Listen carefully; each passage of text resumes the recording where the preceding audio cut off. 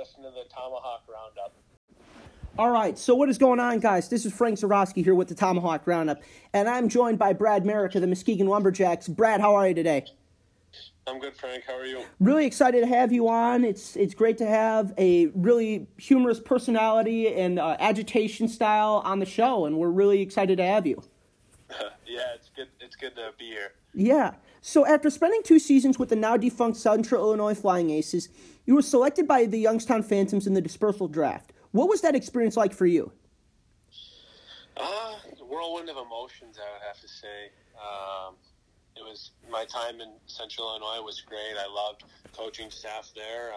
Came to a kind of an abrupt stop, but had nothing but good things to say about Youngstown when I was talking to them in the summer. It was kind of like a free agent spot there, so anybody could talk to you throughout the league, and you knew the draft order set up about halfway through the summer. So the team's reaching out to me and some of the GMs and owners, and them reaching out, just saying hello and kind of putting the foot in the door and kind of get a feel for where you want to play. And so it was nice to kind of just pick where you really would want to go. But at the end of the day, there's a draft, and ended up going to Youngstown and had a year there where not my best, but nothing but good things to say about the organization. Yeah, and keeping with that theme of progression, Brad, your game has really picked up offensively after being traded to Muskegon. What sparked this, in your opinion?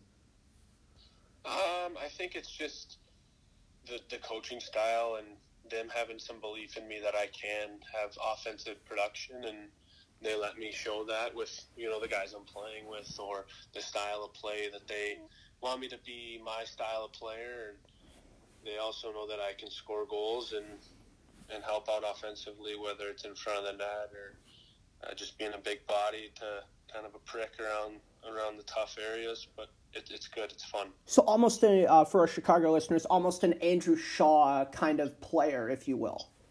Yeah, exactly. Yeah, and that's really important, because it's one thing to have the ability to score goals, but it's another thing entirely to say, hey, we're going to go to the dirty areas in front of the net. I think a perfect example, just a recent goal you scored, bounced off your rear end to seal the deal against the Gamblers in Game 1. Yeah, no, that was fun. Just had Hank Kemp shoot it at me, and luckily enough, just hit me in the butt. Ended up going in the net, but I mean that's how I like to score. The pretty ones are nice always, but they feel just as good when they're dirty ones too. Yeah, so there was a specific moment that I got to witness live against your former team, Youngstown, on January 14th, 2021. You scored early in the first period and flashed the Muskegon logo on your jersey to the Phantom bench. What inspired you to do that, and what were the emotions like holding the new logo to your previous team?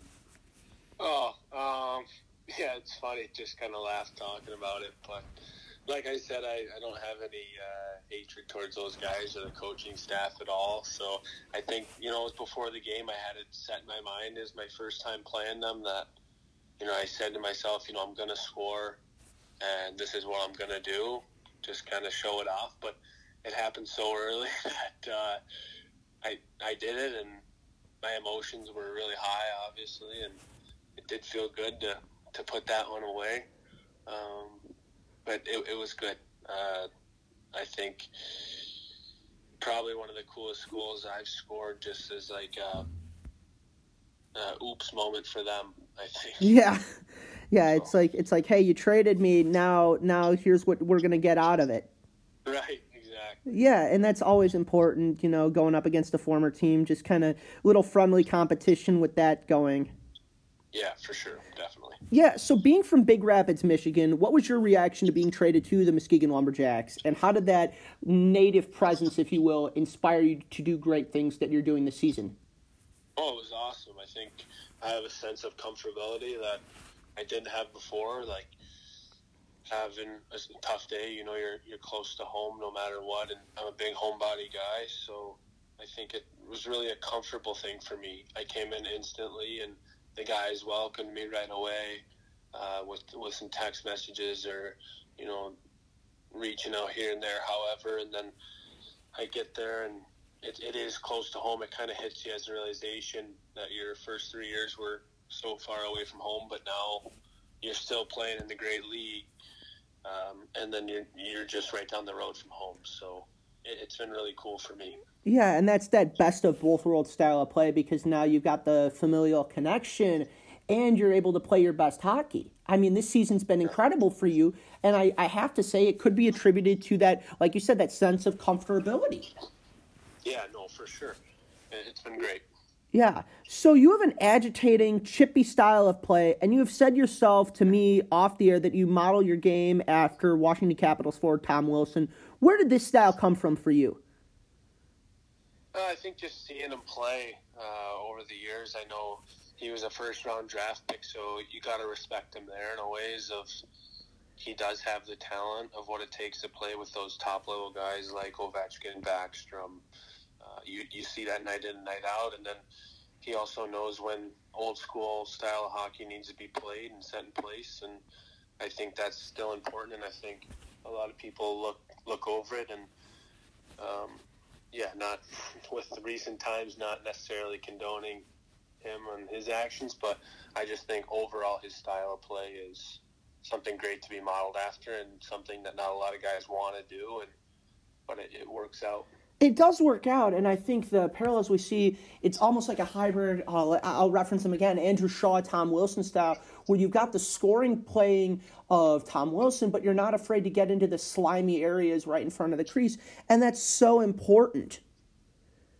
Yeah, no, it is very important. And as a Red Wings fan, I definitely know Andrew Shaw. You always hated playing or watching the games against Chicago because you never knew what he was going to do, if he was going to go out and score 2 goals or he was going to have a fight. He was definitely going to make an impact on the game some way, and I think that's just something I want to try to do every single night, whether it's, winning my face-offs, hitting guys, being first to pucks, heavy on my feet, going to the hard areas, scoring a goal. I think when you're not having a good night offensively, you might step back and you say, okay, tonight's my night to be really good on the penalty kill, bang bodies, and then have the other guys on my line have success, because that comes with playing hard. And that's so important, I think, especially that self-awareness that I'm getting from you, Brad, that, hey, it might not be my night. Okay, what can I do to still be productive even though it's not my offensive night? Yeah, exactly. It's huge. Yeah. So how did you come to commit to Ferris State University, and what made that school so attractive to you? Definitely growing up. I'm from Big Rapids, Michigan, obviously. So that's right where Ferris State is. Mm-hmm. So I grew up my whole life going to Ferris State games and watching my now assistant coach, Cody Chupp. He played at Ferris State. He was actually my favorite player, ironically. So that's a small world. Yeah, it's crazy, the hockey world is. But, yeah, no, Bob Daniels, head coach there, he's nothing but great things. The assistant coach is Drew Famulak there, also nothing but great things. They're doing a great job, still with the program. This year was tougher for them, but a big incoming freshman class for them last year, so it's tough, and with COVID. But, no, I've always been a Bulldog fan, and definitely something I dreamed of as a kid, so it was attraction from when I was young. And that's so incredible when you're talking about that circle becoming complete, if you will. It's almost like a guy who's like, I'll use an example from Chicago. Tommy Wingels grew up playing Chicago hockey, and he got to play for the Blackhawks for half a season. In a sense, it's the same type of emotions for you. Exactly. Like I said earlier, homebody kid. I don't think there's anything better than being able to play for a Division I program right in your own backyard. And that's awesome that you're getting that opportunity and privilege to do it. So as the 2021 NHL draft approaches this summer, what do you feel your biggest asset to an NHL team is? I just feel like, for me, in that big term, the NHL is just being like a hard-nosed player who is a two-way responsible forward, can add a touch of some offensibility where, you need a goal, 6-on-5, put me in front of the net, penalty kill, face-offs. I have confidence in all that stuff, and I know that would take my game to the next level.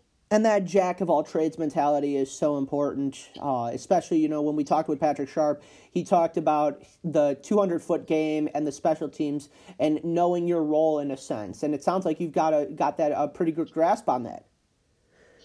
Yeah, definitely over the years in the USHL, you learn pretty quick what your role is. And from team to team, I think it's been a great experience for me, and not rushing into college or school was a great decision for me, because I do get another year of learning and taking your game to the next level and making it even more detailed of, hey, this is what is going to take me to the next level, so let's focus in on it and become great on it.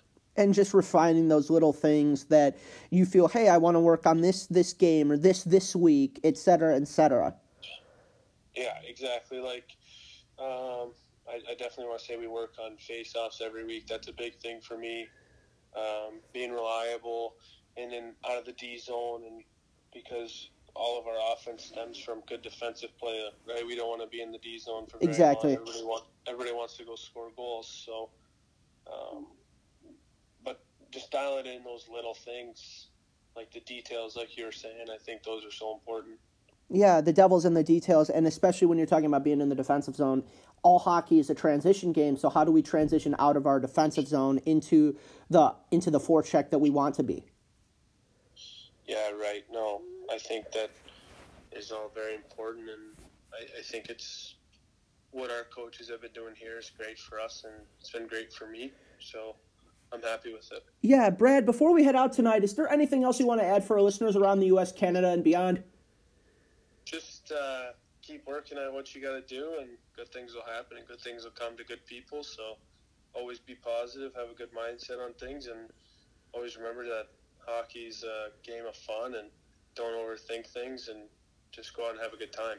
Go out, have a good time, and maybe win a couple games. Brad Marek of the Muskegon Lumberjacks. Brad, thank you so much for the time.